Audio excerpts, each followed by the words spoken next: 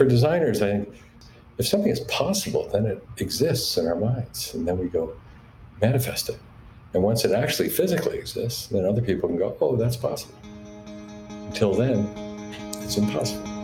What we do is actually, is joyful. Welcome to The Future We Want, a podcast for rebellious leaders ready to get to work, do the work, and create the future we want. I'm Raphael Bemperad, founding partner of BBMG, a branding and social impact agency that works with leaders that won't wait on things that can't wait. On today's episode, I am thrilled to share our conversation with William McDonough, the visionary pioneer of circular design and a passionate champion for a future that is delightfully diverse, environmentally sustainable, socially just, and unapologetically joyful. And as you'll hear, we go deep into the human side of this story, from what it was like to grow up in post-World War II Japan, to the inspiration of his mentor, the legendary photographer Walker Evans, to a call to imagination for a new generation to design a future we might all want to be part of.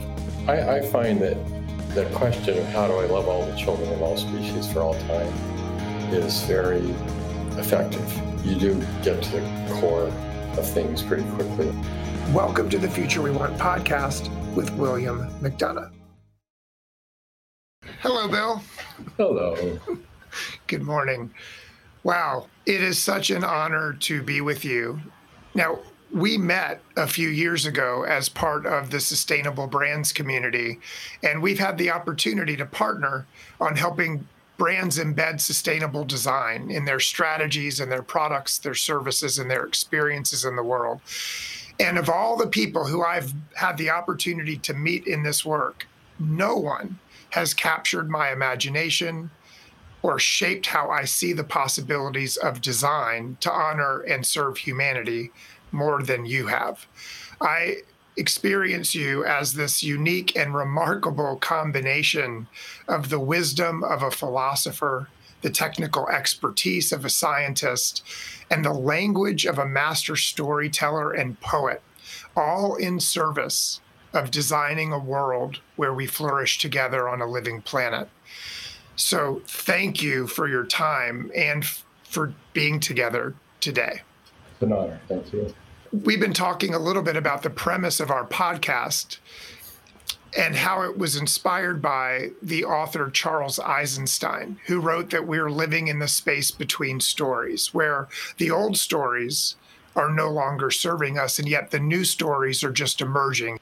And part of this moment we're in the space in between is imagining a new way of life. And we've talked a lot in the context of branding at BBMG about brands being this unique entity in the world that uniquely holds systems and stories, systems that redesign how we make, produce, use, and reuse the things that create value, and stories that shape our sense of identity, of aspiration, of belonging. And you've talked about how we need to imagine a new way of life, new systems and stories that can shape who we are. And I'm curious, how do we shift the systems and stories that we've inherited and imagine a new set of systems and stories for where we go that embody a whole new way of thinking about value? If we look at the difference between values and value, we can identify a point of connection to someone. And if they're, in effect, like Plato, looking for what is the right and the wrong, or the good, the bad, the moral, the immoral, the beautiful, the ugly. And if you start there, and as an architect, of course, we start there. And the first thing you do is find the way you see. Then we rearrange furniture, and then we build. But first, it's changed the way we see what is beautiful. So if someone says, my backyard looks terrible, it's getting really messy, you could say, well, to you it looks messy, to the butterfly, it's looking better every day. So what if you merge that, what you see and what the butterfly sees?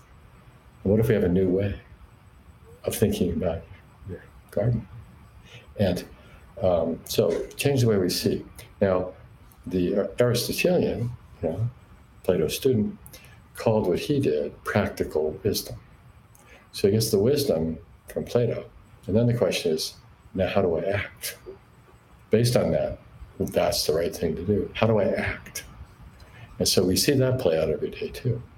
And so that then produces a line of exercises that are quite exquisite. And it's almost a choreography that goes from values to value.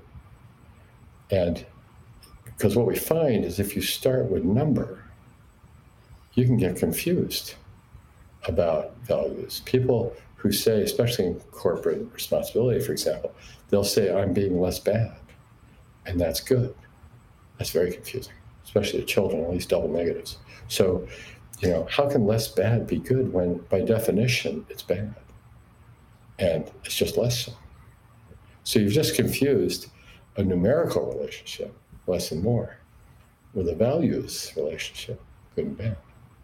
So imagine telling your children, please go out and be less bad today.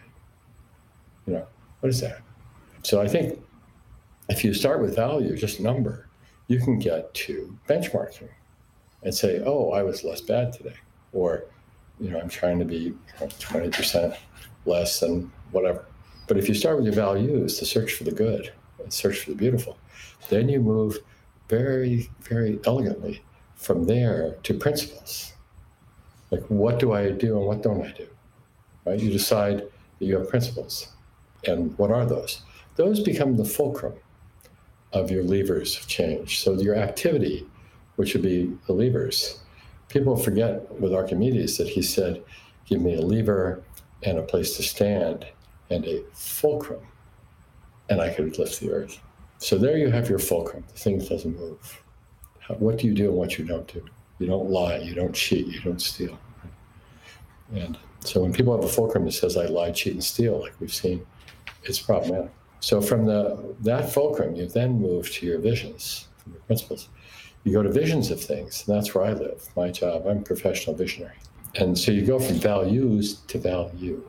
If you start with value and number, you're in the less and more world. You're not in the good and bad world. Because you could be, as Peter Drucker pointed out, the job of managers is to be doing something the right way. But the job of executive is to do the right thing. Because if you're an exquisite manager using Six Sigma tools for perfection, you can become perfectly wrong. And so the first question is, what is right? So we move from being just less and more, let us breathe first and then think, what is right and wrong? Then we'll go there. We may have spoken about how my dad is a rabbi who teaches at the Vatican, and I talk about him all the time on the podcast. And I so deeply appreciate the dialectic between Aristotle's practical wisdom and Plato's quest for the true, the beautiful, and the good, the difference between an orientation of value or statistics and values, quantification versus qualification, being smart, but also, yes, as you've shared, being wise.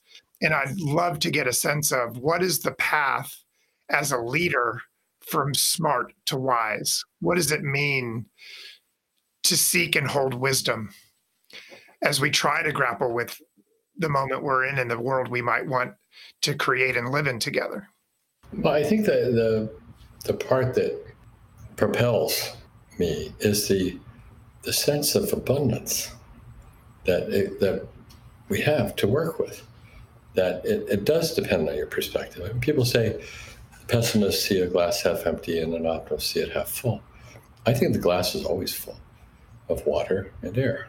So, what do you mean it's not full? Of course it's full.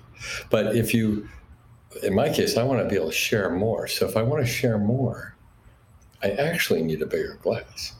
Because as it says in the Tao, if you fill your cup to the brim, it will spill. So in order to not, to call upon all this abundance and then share it, we need a bigger glass. So there's more to share. And I think that's really the part that it begs the question, which is, how can I create an abundance for sharing and be sharing it? And it's a fundamental question. So that's the joy of it, is the sharing. When I look back at my own life and think of all those moments where people have shared wisdom, I'll never forget standing with an 8x10 view camera next to Walker Evans when he was in his 70s and I'm in my early 20s, and he had an SX70 little Polaroid. And I said, Mr. Evans, you're the greatest black and white photographer of all time. And as far as I'm concerned, he's my mentor. And I said, what are you doing with an SX70? I mean, I knew, but I wanted to ask him. And he said, Bill, let me teach you something. When I was your age, I could carry 40 pounds of equipment. And now I could ask you to carry it for me. But, I could do that. And I went and I photographed.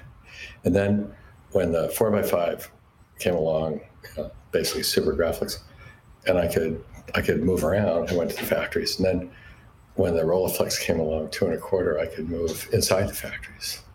And then when the Leica came along, silent, small, I could go to the subways of New York. And then here we are. And, it's 1972, and I can do this.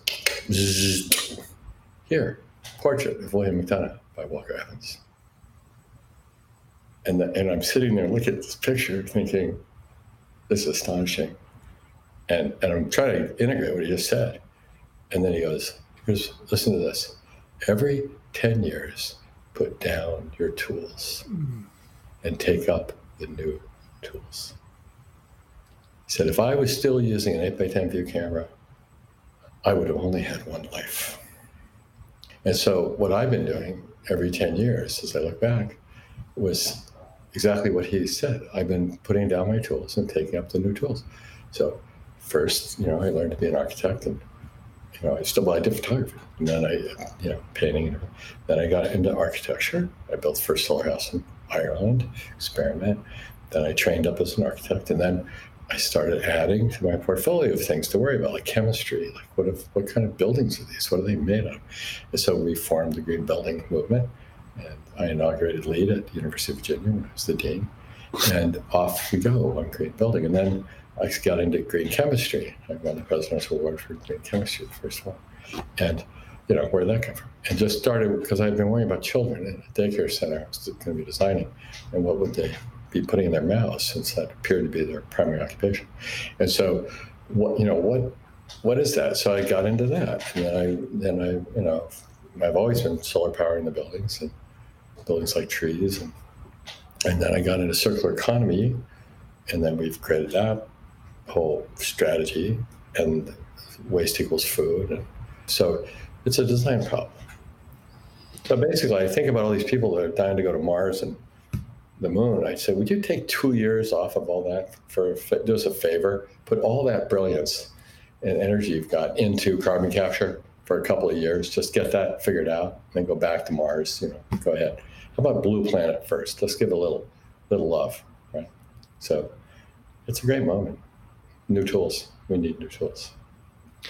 Wow, like the Walker Evans experience that you had, I'm really curious to learn about the inspiration of your life and the inheritance of wisdom and humanity that made you who you are. Part of the hope of the conversations that we're having is that we could reflect on the people and experiences that shaped us in service of how we might meet this moment and the kind of values we might embody. And I'd love just to know who most made you, and what were the sources of inspiration that shaped who you are today, the inheritance of humanity that's inside of you. And in particular, if we could start there, growing up in Japan, how did being in Japan shape who you are and how you see the world? Well, as you asked that question, I was reflecting on my parents, and especially my mother. She had met my father at the University of Michigan. She was studying architecture, and he was studying Japanese and law, and they had been selected as one of 200 Americans to go to Japan after the war ended. And essentially what MacArthur was planning is waging peace. I think he knew that they would have to have absolute surrender because of the nature of the Japanese, and that he would have to leave the emperor in place so they wouldn't lose their sense. But otherwise, absolute surrender. And the bombs are evidence. So my parents were in Japan. My mother was one of the first American civilian women in Japan after the war. And maybe the first, somebody told me that. She was the first down the gangplank. They went in there, and they went without uniforms, without paperwork, without marked jeeps, with a grace and dignity just to go make friends. No weapons. So imagine invading Japan wearing an aloha shirt, speaking Japanese, and taking baths with everybody. That's what happened. We like invading Iraq wearing aloha shirts, speaking Farsi. I mean, what? Compared to, stormtroopers. So just imagine. And that's what they were doing there. So this beauty of what they were trying to do, which is wage peace, basically. And so we lived in a Japanese paper house. As little children, we would hear the farmers come into the city on the cobblestones with their ox carts to collect our sewage to take it to the farms. And my mother would come in and sing us songs in Japanese, Southern folk songs. She was from Alabama. And in that soft voice, making up words about poop and honey wagons and night soil. And, you're 3 years old and your mom's singing poop songs in the night, put you back to sleep. So you're in heaven. And then, I always thought, well, the farms and the city's one thing, one big organism, waste equals food. And we're here to help each other. And then she would do flower arranging, and I'd be watching her, and she'd be moving this little twig left and right. I say, Mom, what are you doing? And she goes, I'm trying to find the ma. I'm looking for the ma. What's the ma? The space between the flowers. Oh, now I see what you're doing. So, that was Japanese, the space in between the stories. So what is the emptiness? What is the fullness? Those kind of fundamental things. So then when I saw first Life magazine picture of Hiroshima, I was about 5, I remember shuddering in horror and thinking, why do these things to each other? And this is these people. I mean, we spoke Japanese at home. And wow. And then I thought, how is it physically possible that could occur? How do you make a city disappear in seconds? It takes thousands of years to build, seconds to destroy. So I think that became a fundamental part of my upbringing, was that we're here to wage peace, and we're here to find that space that allows us to communicate, the emptiness that we can then fill with our generosity of relation. And then we move to this other question is, are we here to destroy each other? Or are we here to heal and enhance each other? So that was important. And then right after that, we moved to Hong Kong. But I always spent my childhood summers in the Puget Sound on Hood Canal, very beautiful place. My grandparents lived in a cabin, raised oysters, composted, Second World War, recycled everything. And so there, I was surrounded by giant trees and fish and orca. But during the year, I'd be in a desert island, basically. And we had millions of refugees coming in from China. We would have to stand in line for water, everybody. We had 4 hours of water every 4th day during the dry season. Yeah. And we'd all shared it, and nobody broke in line. Everybody shared with everybody. We tried to figure out how to help the refugees, because they were obviously suffering. And it was a different, for me as a kid, looking at it. So I saw abundance in the summer, and I saw extreme limits. I'm really interested about there's kind of a duality that you're describing, a combination of a way of seeing abundance, the water and the air and the glass, the space between the flowers, the emptiness and the fullness. And way of seeing and being in abundance allows for is that the part of us that is triggered by scarcity into fear or into othering becomes a different posture. And I'm curious, you're describing sharing the water, the refugees coming from China. What was modeled or embodied by your parents or culture around you?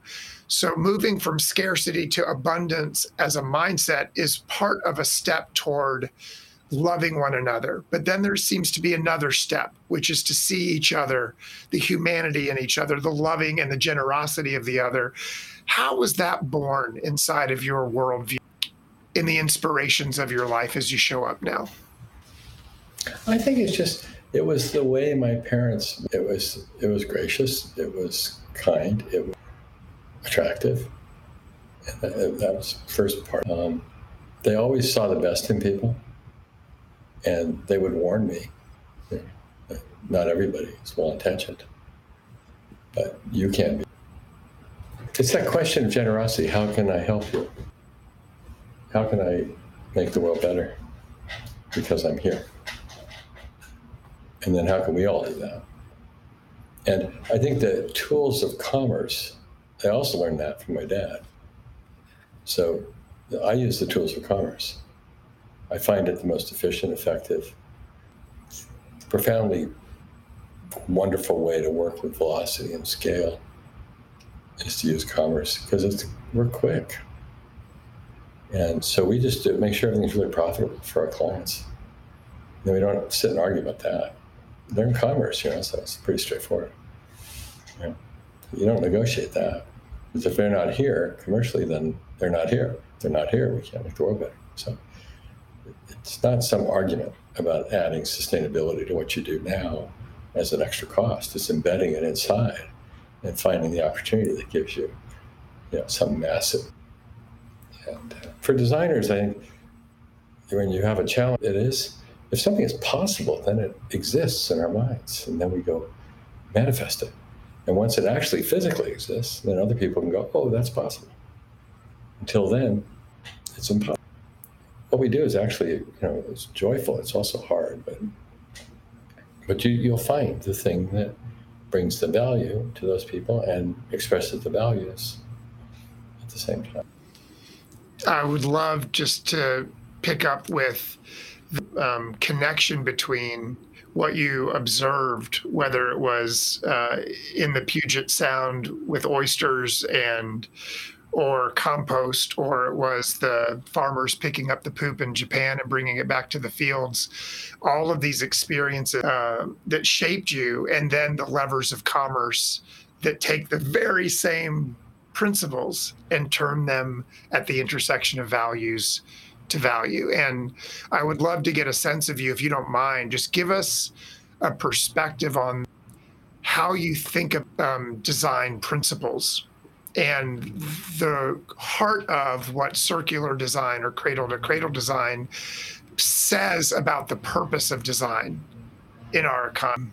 How you would ask all of us, whether you are an architect or a designer, a storyteller or a poet or a graphic designer or an industrial designer. I'd love just to get a sense of what's your invitation to thinking about design and commerce together as a way to transform the world we're in and to design the future we might all want to be part of.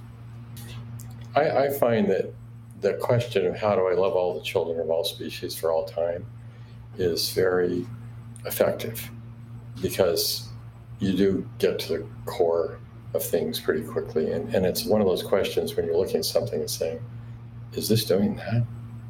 And you realize that even when people say to us, oh, we love your idea of circular economy, so we think, here, isn't this great? Here's a circular product, designed to be reused or whatever.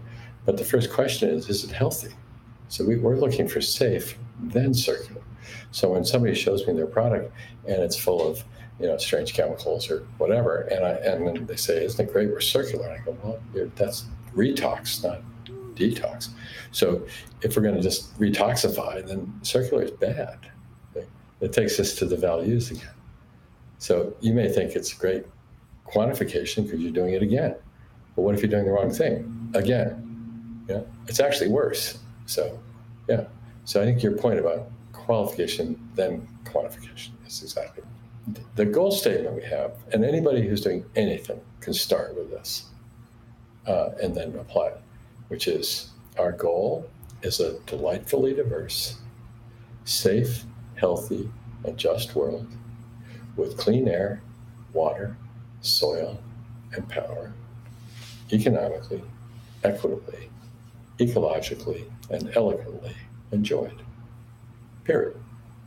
Now, design into that, because that's your intention. The design is the first signal of human intention. Right? We have designs on the world. Okay, what are they?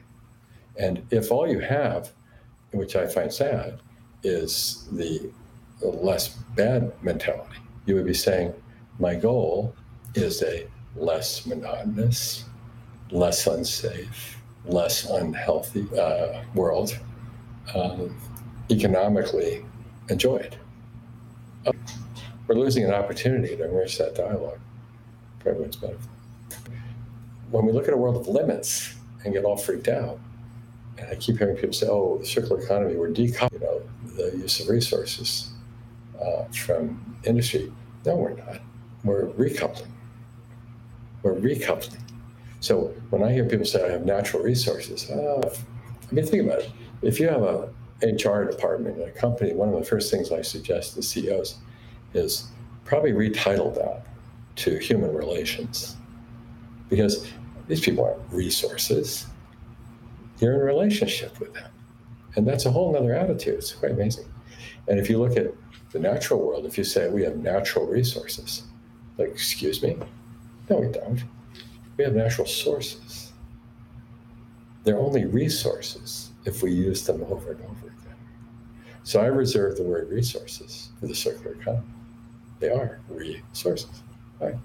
But in the meantime, we're in relation to the natural world. So it's natural relations. Oh, and then if you talk to an indigenous person, they look at you like, where have you been? Because, of course, it's all relations. That's how this works. Yes, of course. And then we do the same with economic. You're in an economic relationship. So it's not resources, it's relations. So when I design a carpet, like we did for Shaw, Berkshire Hathaway, which is no longer I'm selling you something untoward materially, and then calling it circular or something. We're actually storing our raw materials on our customers' floors. They're our warehouse. We're in a relationship. We're providing flooring services and comfort and acoustics and safe materials. And when they want to change it from pink to green, it's not the end of the world. It's solar powered system, and we pick it up and we deliver the new one, and we take it back, and it's our raw material, and it goes somewhere else. And all of a sudden, 1.4 billion pounds of carpet in the United States is no longer waste. It's an endless resource. It's providing flooring services to people in a relationship. It's that relationship for business is the most valuable thing. It's the economic relationship you have, not them as a resource. It's the fact that you get to keep in relation. Your customer is always there because you're in a relationship. Yeah, it's fun. You have talked a lot, the purpose of design being creating a world of abundance and joy that can be shared with 9 billion people. And over, you've connected abundance and joy. Your vision statement is something that can be equitably enjoyed. And I'd just love to get a sense of the role that joy plays in design, the role that joy plays in crafting a human or life-centered economy. How do you see the role of joy as part of the design aspiration and really what we're trying to create and manifest? Well, if it's so easy, if we can have the pleasure of watching children, because they work from joy to joy if they're given the opportunity. Even in misery, because it's not easy to be a little kid sometimes. It's certainly not, difficult conditions. Just imagine, I work in a creative thing, and, it's so hard to imagine being creative if you're in a with the children's play in mind, I would love just to conclude our conversation by thinking about the future we want, painting a picture of the future where every human being can see themselves in it.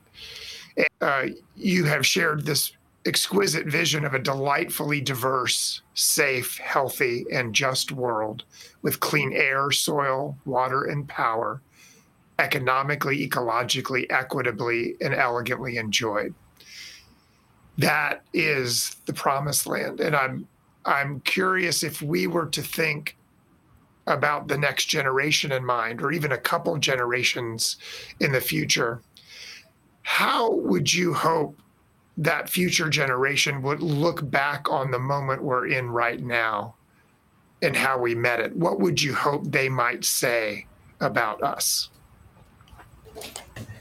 We're in the time when away is going away. Away itself. We used to think that we could throw things away. I remember Emerson in the 1830s was invited by Harvard to give a speech on the subject of nature. And part of the premise that they were questioning is that if humans are natural, are therefore all things made by humans part of nature? So which is an interesting question. Like, are we nature? Is this nature what we are? In the age of the Anthropocene, where all large mammals are under human management, where we do control the entire planet, in effect. And so one of his questions as he developed the thinking was essentially the question of what is nature? He has a statement in there that's effectively something like, nature is all, I think he called them the unchangeable essences. Those things which are too big for humans to affect, essentially. Unchangeable essences. And his examples were something like the oceans, the mountains, the leaves, the air. So much for the first industrial revolution. We can fill the oceans with plastic. We can take down mountains. We can destroy the air, right? And so it's like, wait a minute. We were in a place where the human psyche was looking at the natural world thing, it's just too big, it's so big, it can absorb whatever we throw at it. And now we realize how small and delicate it really is. And that makes us small and delicate. So if we look at what it means to be a human, for me, I go back to that childhood memory. It's about the soil. Because let us not forget, the word human comes from the word humus. So we are the soil people. And that in order to understand what it means to be in relation with humus, we have to become grounded, literally. So what is the word for being grounded?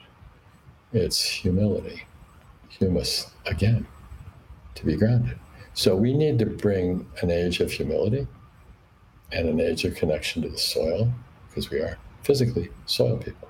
So when we think about that, for example, that idea of safe soil is really important. And I think for the children, if they see when did we get it on the issue of carbon management and the issue of regenerating soil health and so on, we need a regenerative that heals the landscapes, heals our agriculture, heals the soils. And if we get back to those core level of healing soil using renewable power, right? That's how nature does it. So if we go back and model ourselves on the natural world again, and then start to think, if we had to redo it, what if we did it in aligning with nature instead of over? For young people who may have lost faith in the system and don't see a future that they can believe in, to go full circle to where we started, speaking directly to a young person, what are the tools 10 years now from the last set? What are the tools we have to set down and let go of? And what are the tools we need to embrace? When I learned cabinet making, my teacher said, you have to build your planes first yourself. You have to cut the blocks, you have to cut the iron, you have to grind it, you have to hone it, you have to get it bolted, and you have to make a box full of your planes so that you have your tools. And then you can use your tools to do the work. You have to make your own tools. I would tell that to the young people. You have to make your own tools. So set your goals, make your own tools. And so if you think about Kennedy when he got up and said, we're going to the moon, that was interesting. And all of a sudden, I'm a little kid and go, hey, we're going to the moon. It wasn't a question. It's like, wow, cool. And so then when I got asked to work on the Mars space station by NASA, I said, well, can we build a space station on Earth first before we go to Mars? Can we come back to the blue planet? And then we go to the red planet? So I think that's what we need right now is an Earth shot, not a Mars shot. The moon's interesting, but the Earth needs us now. So when people say nature doesn't need humans, humans need nature, it will survive us, whatever. That's a sad story. Nature needs us desperately right now. Are you kidding me? So let's get there. Let's do an Earth shot with the kids. And if you think about when we did NASA's space station on Earth, we worked with the rocket scientists. That's why I asked for them to be on my team. They invented the photovoltaic, the power stuff in space. And guess what? We get to use it here on Earth. How cool is that? So that's the stuff. And let's bring it on down, get back, bring it down to Earth and get down to Earth.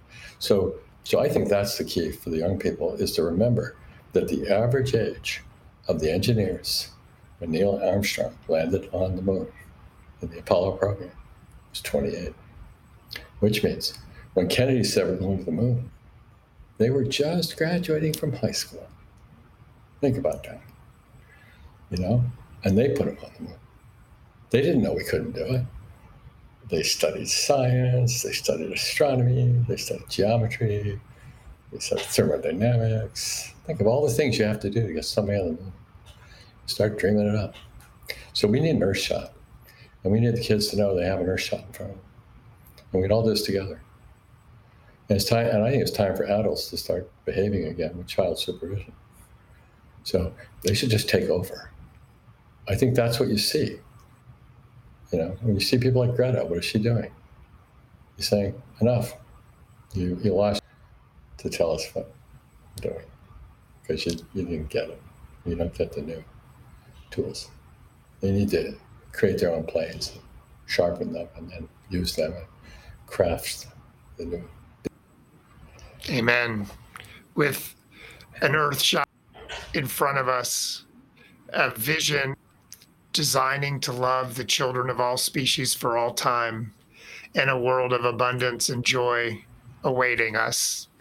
Thank you, Bill, so much. Thank you. For your time and your wisdom and your inspiration every single day. I have in my mind's eye, literally every day when I wake up, how might I choose to love the children of all species of all time today?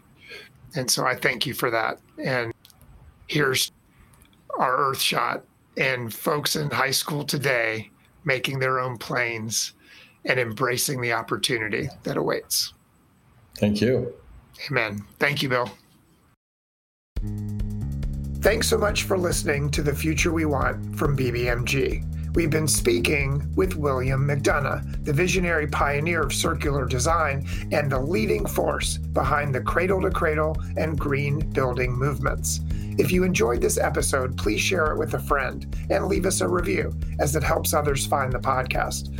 And for additional reading and resources, check out the podcast details or visit bbmg.com. This episode wraps season 1, in which we've shared the visions and voices and values of amazing leaders on racial justice, inclusive economics, healing divides, truth in media, and much more. And when we return in a couple months, we'll be showing how these issues are coming into play with the brands and companies that are reimagining their categories, shifting culture and behavior, and influencing who we are and how we can live together in a radically better future. The Future We Want is produced by Liz Courtney. Original music and audio production is by Go Destroy Art. See you in the future.